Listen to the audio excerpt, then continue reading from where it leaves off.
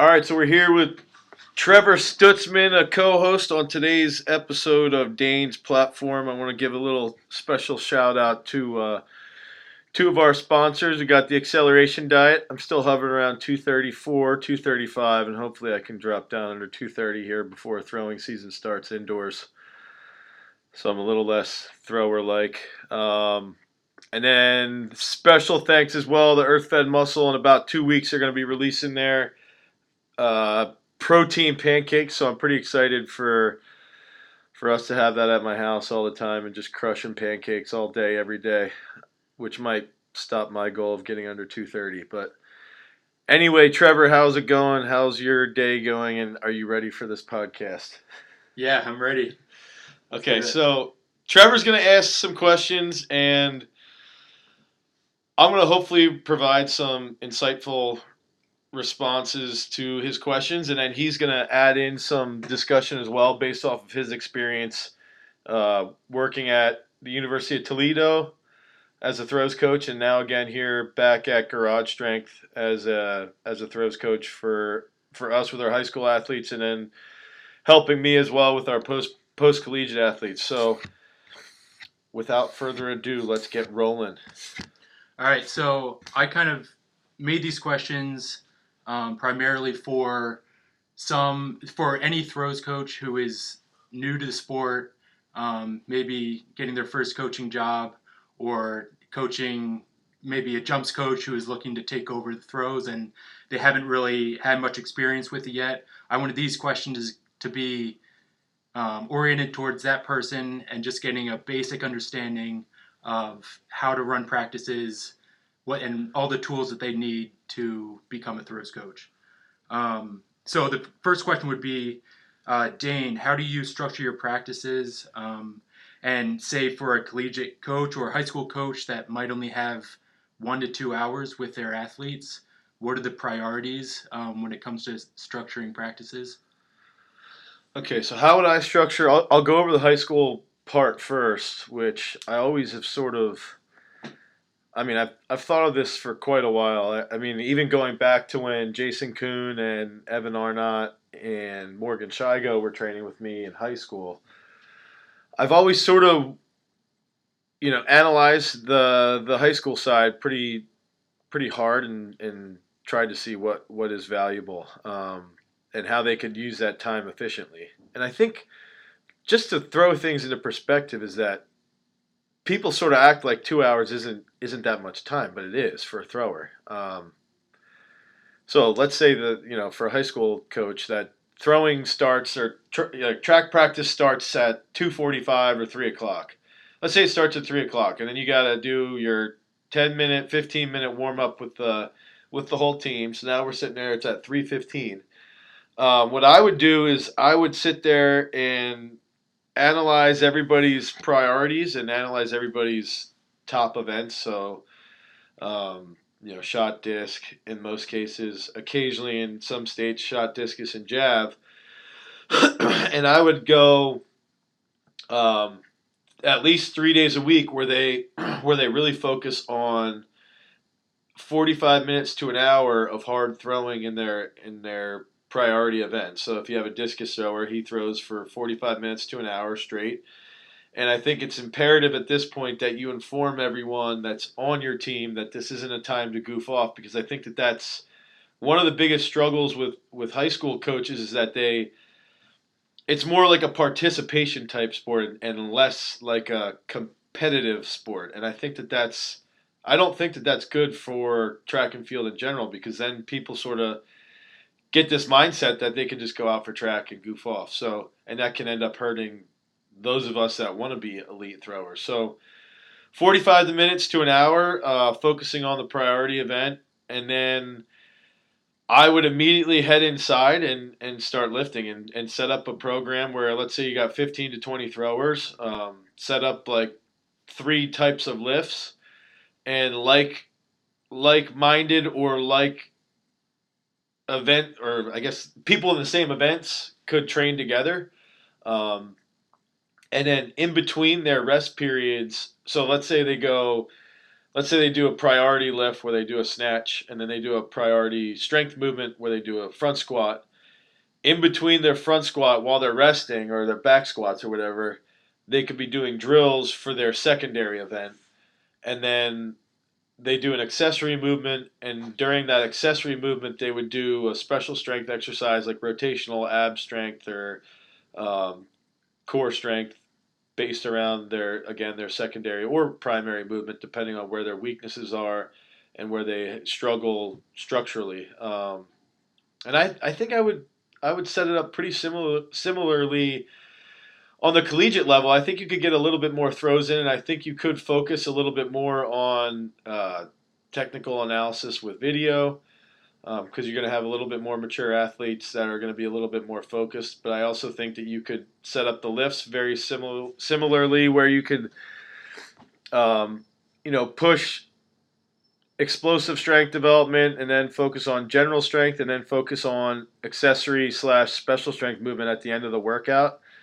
And I would even set it up with both these levels where you try and hold them accountable, and they record everything that they're doing in training, and they're recording their efforts and what they threw, how far they threw, what their goals were for the day, what their technical goals were for the day, and what they accomplished on that day at the end of the workout, because that can lead to a little bit more accountability on the athlete's part. So, so when it comes to prioritizing the things that you do, like say, I know sometimes in high school, or I've ran into this in college too, that say there could be some team event at like 4:30 and you start practice at like 3:30. Say you have 45 minutes. What is it that you should do that day? Throw. As the biggest priority? Yeah, as far as throwing is concerned, I think you just throw. I think you just go to the circle.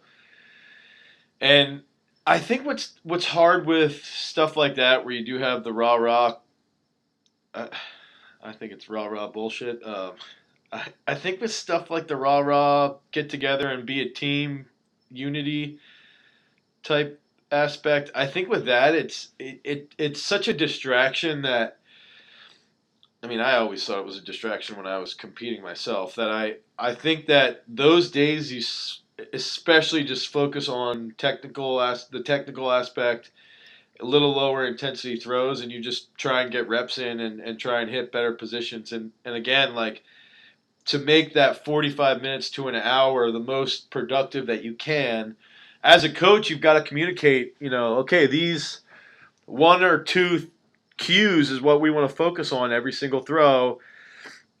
And then after every single throw, you go over, okay, hey, you did this, so to get back to that cue that we want to harp on and focus on, we got to do X, Y, or Z. So I think that even in a case where you might only have 45 minutes to an hour, you still have the ability to get significant work done as long as it's goal driven, and from a analytical perspective, it's still possible to be productive in that short of a time frame.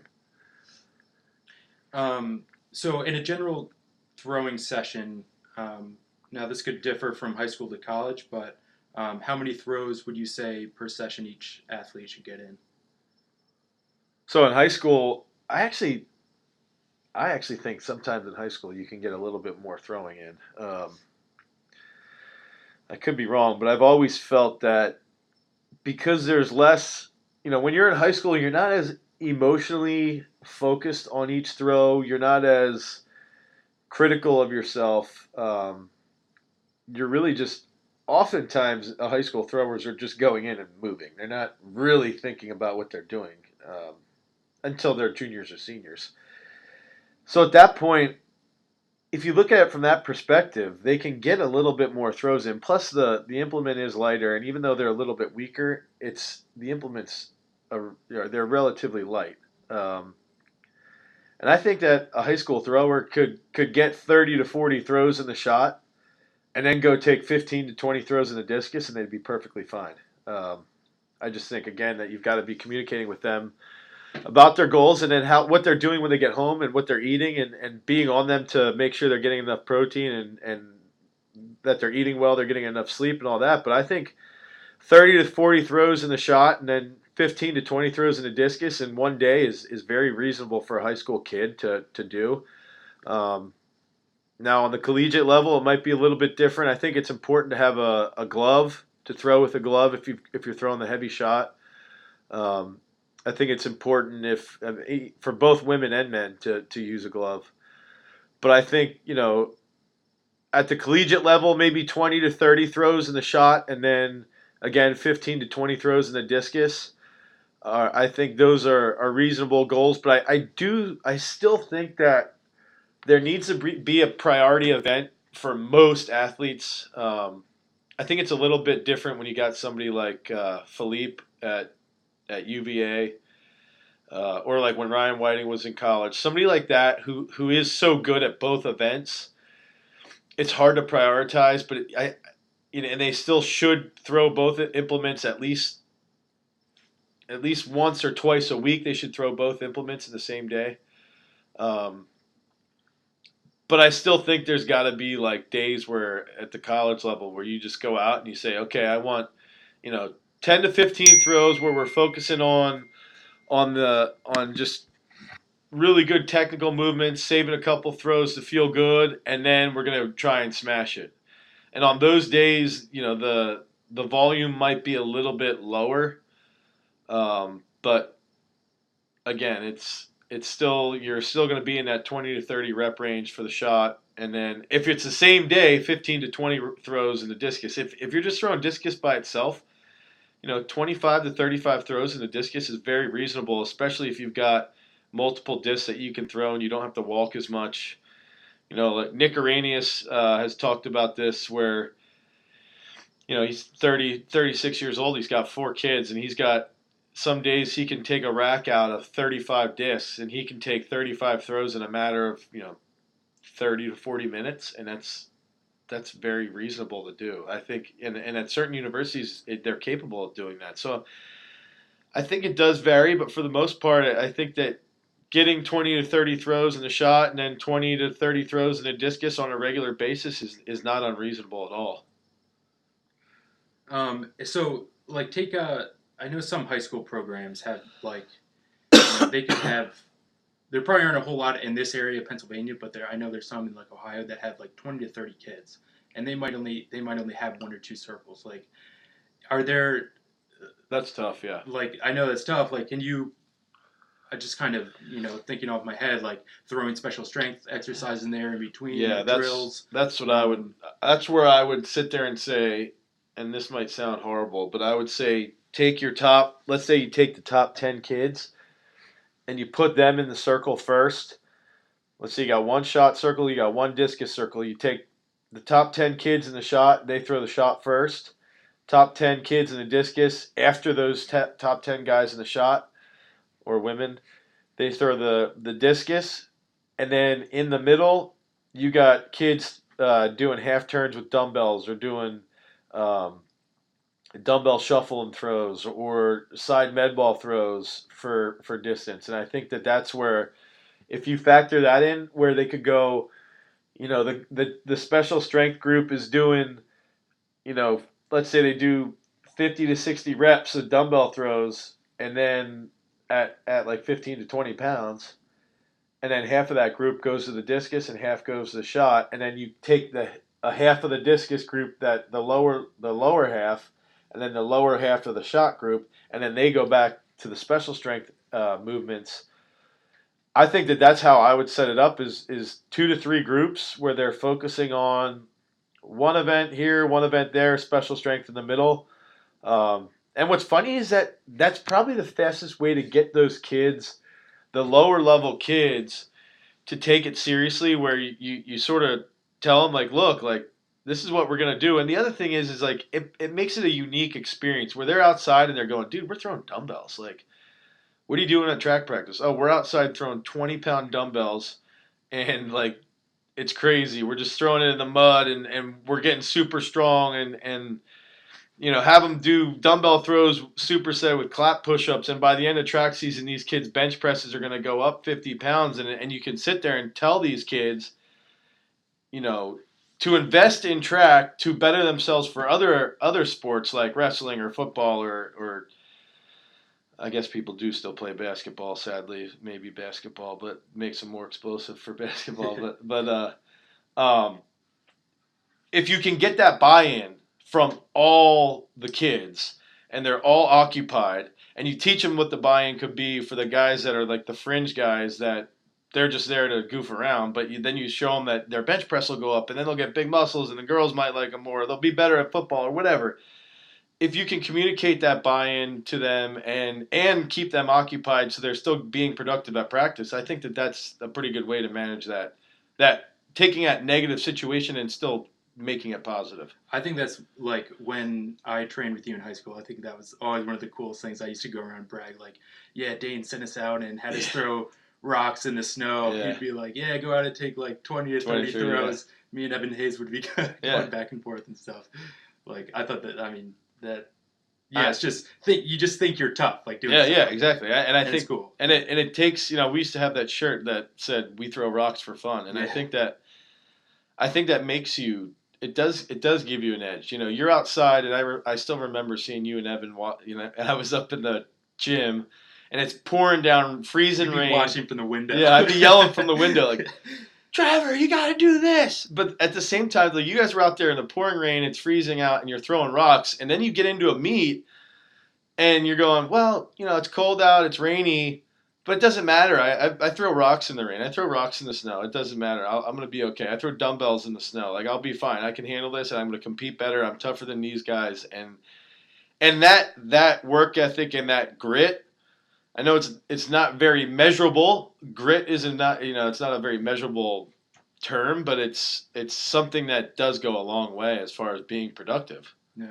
I think that's absolutely like one of the things like you instilled in us from the beginning is like you get into a meet like that, and even if it really didn't make a difference, I knew for sure there's like I know no one else trained in like the pouring rain, and like it was just confidence that like I knew I could still perform there. I think even Peyton said Peyton when she won a state title last year it was raining and dude going into that year she was like deathly afraid of the rain and she still is a little bit, but we would throw in the rain all the time. And I think, when she went to states, she hits a PR in the rain. And that's a big step, mental step forward is saying like that you can have that confidence. So, but it goes a long way with having even just these other kids to have a buy-in, because here's the thing. And this is something that happens is that the kids that are the fringe kids, either you don't want them there because they're goofing off, or you do want them there because you see potential, but they haven't recognized yet. So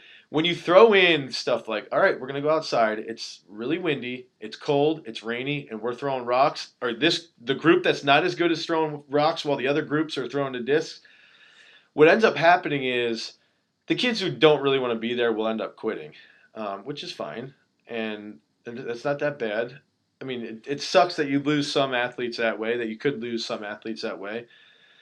But what it does do is it raises the productivity of the group, and it raises the intensity of the group because you lose that dead weight. And that's something where everybody sort of sits there and they're like, okay, let's take this a little bit more seriously. And I think that's what I see with even collegiate throws coaches. They're so soft about everything, and they're so soft about at meets. They're all giggly when someone has a bad throw. Oh, well, you just did this. It's okay. And it's like, no, you need to be a little bit more intense, and you need to bring that intensity to training, because that goes a long way for your athletes and how your athletes view you as a coach, and then they start holding themselves more accountable, and they take the sport more seriously, and then the group takes the sport more seriously, and then it just sort of snowballs from there.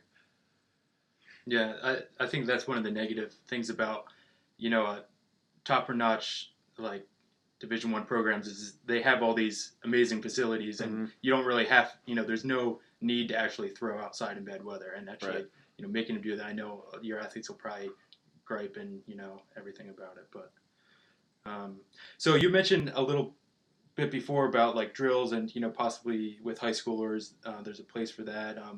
I know lots of new coaches are always looking for like drills. Is that something you put weight on? Or are there some drills that can be helpful, or what's your view on that? I think body weight drills in the beginning are valuable for about a month, just to sort of teach them a movement. But at the same time, when they're starting to do it, I think those body weight drills need to be done from a full throw there, because to optimize your distance, you need to be doing things from a full throw. When I see these kids and it's the end of track season outdoors and they're still taking standing throws, like that's embarrassing. That's just a sign of poor coaching. Um, I think for drills in general, the best application is to do 2 to 4 body weight drills or 2 to 4 partial drills and then take a full throw, because that's going to have a little bit better imprint on the athlete. And then on top of that, the athlete's going to be doing 2 different movements at once. And when you're doing 2 different movements at once, you've got to be a little bit more attentive and you got to be a little bit more focused on the task at hand. So if you are a little more attentive, you're going to learn a little bit better, and your body's going to remember. It's going to have a stronger imprint from the myelin sheathing. So it's sort of, I like drills to an extent, and I mean I still even use them with our post collegiate throwers. I mean, we're generally using weighted drills, and I think for the most part, even our high school kids, Trevor, that you work with, I think are doing drills to an extent, but they're still throwing the shot. So they may not look like the classic drill, but they're doing a drill and they're throwing. And I think that's a much better carryover than just spinning with a PVC pipe on your back where there's not much of a feeling. And it all comes back to the carryover. What's the transfer, and do they feel what you want them to feel in the throw? And that's the thing. I can equate it to weightlifting, is that we use a lot of variations in Olympic weightlifting, but the variations, as long as you communicate what the carryover and the transfer needs to be of each variation, and the feeling that you're trying to get them to have, and how it can carry over to the competitive movement, as long as you can communicate that, that's really important to drills being effective. And that's the part where I think a lot of coaches struggle, is they don't know what specific drills are going to do for their athletes, because they may not have feeling. Even when they do the drills themselves, there's no feeling. And that brings me back to Dr. B's famous quote to me was, I think he said drills, like unweighted drills are like kissing a girl through a glass window. There's no feeling. and it's true. So that's where I think having weighted implements in your hand or in your neck, or having a bar on your back, I think that there's a place in that, especially when you're starting to learn the technique. But there also needs to be a place that they still have to, accelerate and implement through the finish, because that's the other thing, is that if they're doing a full spin and then they don't throw something, or they don't accelerate through the finish, it's still a different feeling than if they're doing a full spin and stopping, because it's different mechanics. So I think they can be a very effective tool. It's just, how are you using them, and how are you communicating to the athlete that they are effective? I think one good thing you kind of showed me is like a way of executing it is, so it's the thrower's time in the circle. They take like 1 or 2 drills and then they immediately take a throw. Mm-hmm. So the drill is always connected to the full throw that way. Yeah, I think that's because I'm really smart. Right. Well, of course. So the next question would be on like a throwing inventory. I know I've gone into multiple. This is a good question. Universities, and I've gone in there. All they have is competition weighted implements. Right. Now I know a lot of programs have a pretty limited budget, and obviously you need competition weight implements to be able to throw. Right. But say you have enough for, let's say first off, you have enough to buy, maybe 4 to 6 implements. Like, what are those? What are the first priority implements? Let's say I have $1,000. Okay. You think I can have $1,000? 200. 200. That's it. Yeah. Shit. We're talking like. Okay, so E3. yeah. So if I had $200, I'd go to VS Athletics and I'd buy all the turned iron shots from there, because they're cheap. They're like $20, $30. So let's say we get 2 competitive implements in shot for men and women, and then you get 1 really good discus for men and women. And that probably puts us, because the discs are so expensive, that probably puts us, I mean, you could go to On Track and Field and you could get a training disc that you could compete with for like $50. So let's say it's $100 for the disc. Well, let's say that we already have the competitive implements. Oh, okay. Yeah, So yeah, just yeah. $200. I would still go to VS, and I would buy all outdoor stuff, because if you are that limited on your budget, that means your indoor facility is probably garbage. So it's better to just train outside most of the time. I think if you're on the men's side collegiately, you get a 20 pounder. I'm trying to decide if I want a 6K or a 14. I'd probably say get a 20 pounder and then a 6K. So you'd have the 6K, the 16, and the 20. And that would, if you had the 20 pounder and the 6K, that would probably put you around like $70. And then for the women, you'd get a 5K and a 3K. And then that would probably put you around around $140. So you have like $60 left. So then I would end up buying a 2.5 discus, and that would probably put me over my limit right there. That's the problem with the discus, is it's so expensive, and that's where having like I think bars. they're. I think it's actually VS Athletics has like discuses you can get for like $40. Okay, so if that was the case, then I would get 2.5s for the men, and I'd get a 1.25 or a 1.5. I'd probably get a 1.5 for the women, so that the men could cross over and use that 1.5, and then the women throw the 1K and the 1.5 in training, and that would probably be where I'd be limited, is the 3, the 4, and the 5 on the women's side, and the 1 and the 1.5 on the women's side, and then on the men's side, a 6K, a 20, and a 16, and then you got a 2.5, a 2K, and they can train with the 1.5, and I bet you some of those kids still have their high school discs, the 1.6s, so they can still train with the 1.6s. And I think and that's enough to make you good. That's enough to make you elite. That's enough to get work done, and that's all you need. You don't need to spend a ton of money on all this stuff. I mean, I say that, and I have that rack downstairs that probably has $10,000 worth of crap, but I think that would be my answer. Yeah. I mean, so like when I went to Toledo for the first time, like they had maybe a 10-pound shot, and that was the only other weighted implements they had. So like my first, like kind of how I did it is I was first like I don't want to be limited with what implements they can throw. So I got like kind of one of each, and it sucked the first year because like People have to share. yeah, they'd have to share. You know, they couldn't throw 3 or 4 discs at a time and go get them. Right. But then, like, I was like, all right, well, I still want them to be able to throw the weights that I want them to.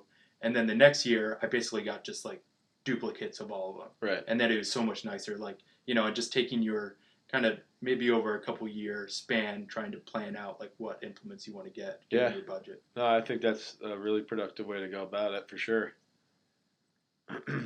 All right, so when it comes to lifting, what would you say are the priority lifts for throwers? High school or college, or both? Why don't you do high school first? I think for high school kids, they're so tight because they're sitting all day. It's important that they do a lot of mobility. So I think having them, people are going to think I'm nuts, but having them snatch, pause in the hole in a snatch, having them do, where they do overhead squats or they do tall snatches, I think are really good to teach them long double support position and then a good mobile overhead position. But mainly, power snatches and snatches in the hole. Some cleans, because they're going to have decent clean capability just from either playing football or whatever. They've probably been exposed to the cleans a little bit.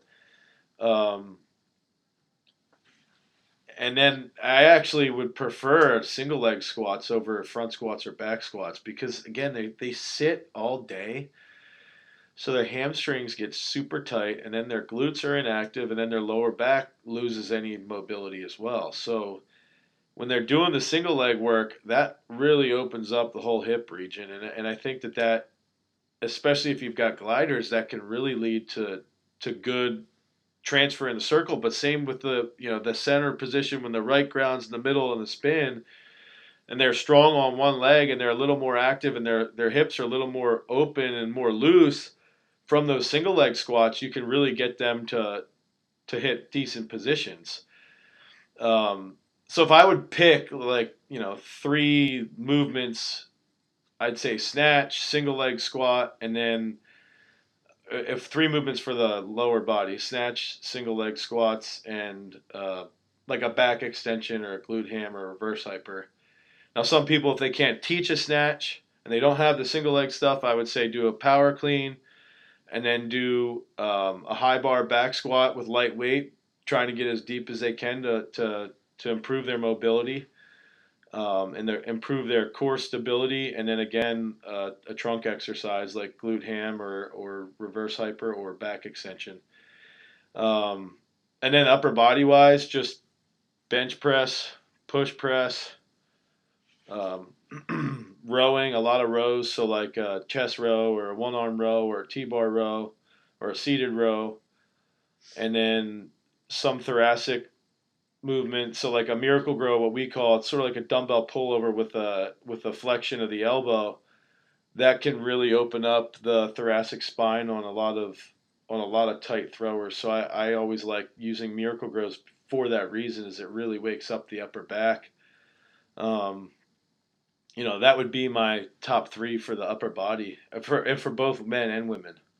I would use those. And the other thing is with miracle grows is it targets your lats, your triceps, your gut, and it's lengthening. It's opening up that upper back. So it really is a good movement, a really good accessory movement that if you pair it with like simple movements for high school kids is clap push-ups. You can get kids to clap push-up for 50 reps a day and their bench will go up 50 pounds, and it's simple and it's really productive. It's good for force production. So honestly, I'd keep the same exact movements at the elite level, um, and then just throw in a couple things with special strength at the elite level, at the collegiate level. What kind of special strength exercises? I really like the shot swing. I wish we had ours set up in here. I think that's on you, Trevor. You got to figure that out. I really did like the shot swing a lot because it's easy to do and there's a stretch shortening cycle. Um, I think it's awesome. I would just say, and it's easy, and if it's easy on the coach, it's simple, and what's funny is that it's a little bit easier of an exercise, but you can still get a lot out of it, and you can feel a lot out of it. So I would say a shot swing, and even though I really like dumbbell throws, I really really like dumbbell throws a lot. My favorite special strength movement has always been a standing flat discus throw. Um, so like you stand upright and you hold that discus super super flat and level with the shoulders, and you rotate very level and flat because it's such a fast movement. You can really get good speed through your gut and that right shoulder, and it actually carries over really well to the shot put. So um, the shot swing, and the thing is too is that you could have the shot swing being pretty heavy loaded movement, and then the side discus throw would be a lighter special strength. So you could really pair them pretty well. All right. So next, I wanted to kind of touch on laying out like a yearly plan. Now I know you could probably make a whole nother podcast on this. Yeah. And try not to talk for more than 10 minutes. Okay. But what are your thoughts on conditioning for throwers? That's stupid. That's my thought. Why? I just don't think it's effective. I think it's not productive for technical improvement. What was that one saying you said the other day? It was like you're getting in shape to get in shape. It's like right. It's not effective. Training one. It's training one energy system so that when you start to throw, you have to train. Yeah, you have to change it back to another energy system, and that's the whole purpose here. Is it's like there is the GPP on how we view it in the U.S. is completely foreign to how other throws coaches view it. Like Dr. B's GPP when I moved up there was, okay, when you take a throw, you had to pick up the shot and you had to throw it back. That's what we did for the first 4 or 5 weeks. So it was like I'd take a throw and then I'd throw it back from like a little shuffle. I'd take a throw and then I'd shuffle it back. That's GPP, and that's what we would do. We would take 60 throws at with the dumbbell at like 60 to 70%, or we'd throw a shot put for height at like 60 to 70% just to get into shape of throwing because it's a shorter movement. It's 2 seconds. and you can't use, you will never fully recruit all your maximum strength in that short period of time. And you're certainly never going to tap into any aerobic capability. So why these guys are running more than 30 meters? Like if you want to go run, fine. You can do plyos, fine. I like plyos. You want to do run sprints, fine. But you shouldn't be running more than 30 or 40 meters. And it's mind boggling to me that these people that are making good money are still, you know, pushing these guys to do like one of my collegiate throwers online. He's doing 7 rep power cleans. Why? That's just ridiculous. It's a completely different energy system. We need to stay within the energy system, and then stay within moving. Moving in accordance with how the actual movement is. So rotational strength and explosive strength and force development and all that. So it's sort of like that would be my GPP, not conditioning, not going out. The biggest thing too is you see, we go out and we have these guys. I used to run 400s and 800s in the fall, and then we get bad shin splints. I'd have lower back pain because I was 290 and I was heavy, and then my hamstrings would always get tight, really really tight. And then when I'd be squatting, I'd be like squatting forward with everything because of how tight my hamstrings were, but I would squat forward because for some reason it actually felt better on my back to do that. So you end up ruining motor patterns in the strength movements because of this ridiculous conditioning you're doing. And if somebody could prove to me scientifically, don't just say, hey, my guy's getting better shape. Well, what does better shape mean? The best way to get in better shape if they're fat is have them eat better in the fall and have them take a lot of throws and have them lift a little bit. Maybe they lift a little bit more high reps, but that's it. Like they don't need to do tons and tons of cardio. That's just absurd. It's ridiculous. No. A lot of so talk about a little bit how and if if you have one, how your periodization scheme works. Like I know kind of the general thing out there is what your like preparation, pre-competition, and like competition phases. Yeah. I know like a lot have like I don't they use do that. everything like 5 sets of 10 or 5 sets of Right. 8 and everything's like that, and then the next program it goes Right, down to yeah, like yeah. 4 to 6 reps maybe. Yeah. Like what are your thoughts on that? I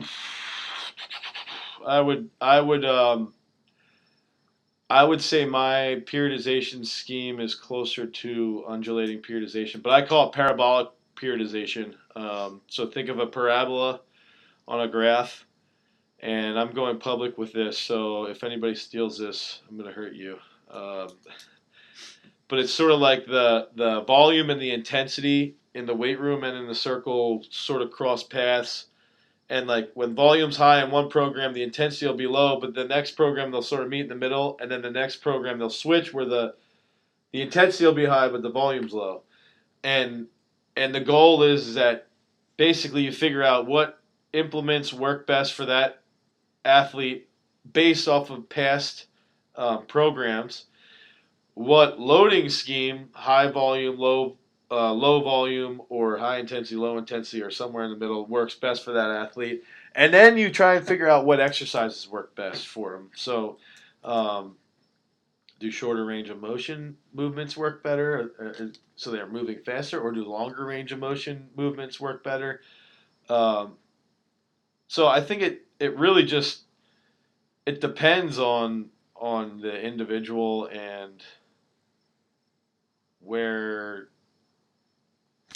what my programming would really be dependent upon the individual and where they respond best to specific types of training. So say for a coach who has like a big team of high schoolers or college throwers, like how would you suggest to kind of set up their programming throughout the year? For a college team? Yeah. Or anyone who can't, could be a little bit more difficult to go on each individual basis, and especially if you're just starting out and don't have that experience. I think for a collegiate team, it's tough because. Wait, are we talking high school or college? Let's talk about college. Yeah, high school. I don't think you can really periodize. College, it's tough because you've got to factor in conferences, and then outdoors, regionals or first round, whatever they call them now, and then NCAAs. So I think, let's say they get there in the fall, and I would have them start throwing that first week of practice, and I'd try and analyze what they've done over the summer. Did they actually throw? What are the technical problems? And we'd analyze all their technique issues, and then I'd write down a priority list for each athlete and try and go over everything. But then I would immediately throw them into a little high volume program. That would have a fair amount of throws, a little bit of special strength, and then a moderate volume based as far as lifting is concerned. And then I'd do that for 4 to 6 weeks and then shift it where the lifting would become a little bit more intense, not too intense, but it's like 75 to 85% lifts. Um, and see how they react in the circle, how their throws change based off of the varied intensity. And then what I would really harp on is that entire fall would be to try and figure out the way I'm going to peak them in the spring. So you've really got to communicate to them, because this is a problem with using a model of periodization in the collegiate level, is that kids can ruin it because they're drinking so much. So if they go out and they party 2 nights a week, like they could completely ruin how you want to set up their peak. And you think you're getting good feedback, but you're really not. And if you're not understanding how they're sleeping, and college kids will be like, oh well, I had all this schoolwork and blah blah blah and all this stuff, and it's like, dude, you're in college. Your life's not that difficult. Like you need to be a little bit more mature and manage your time a little bit better. And I wish I had a coach that would have yelled at me a little bit more when I was in college. But anyway, going back to it, I would try and base everything around peaking for that first round. Indoors, I think it'd be a little bit easier where you could sort of have like a deload week, the week of conference, but the real peak is set up for NCAAs.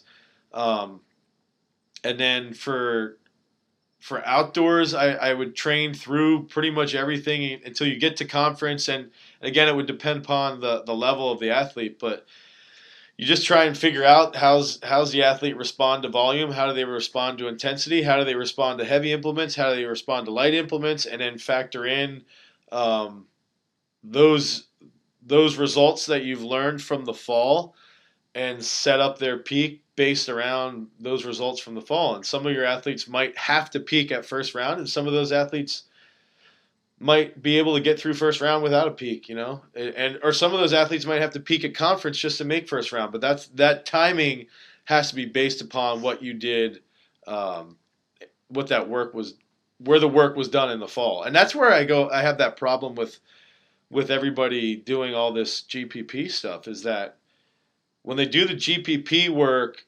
in the fall, they're wasting 6 to 8 weeks out of a 16-week semester. Like, you just lost half of your time to get data from the athlete because you're doing stupid stuff. So that ruins any chance that you have to set up a really true knowledge, or to gain the information that you need from the individual.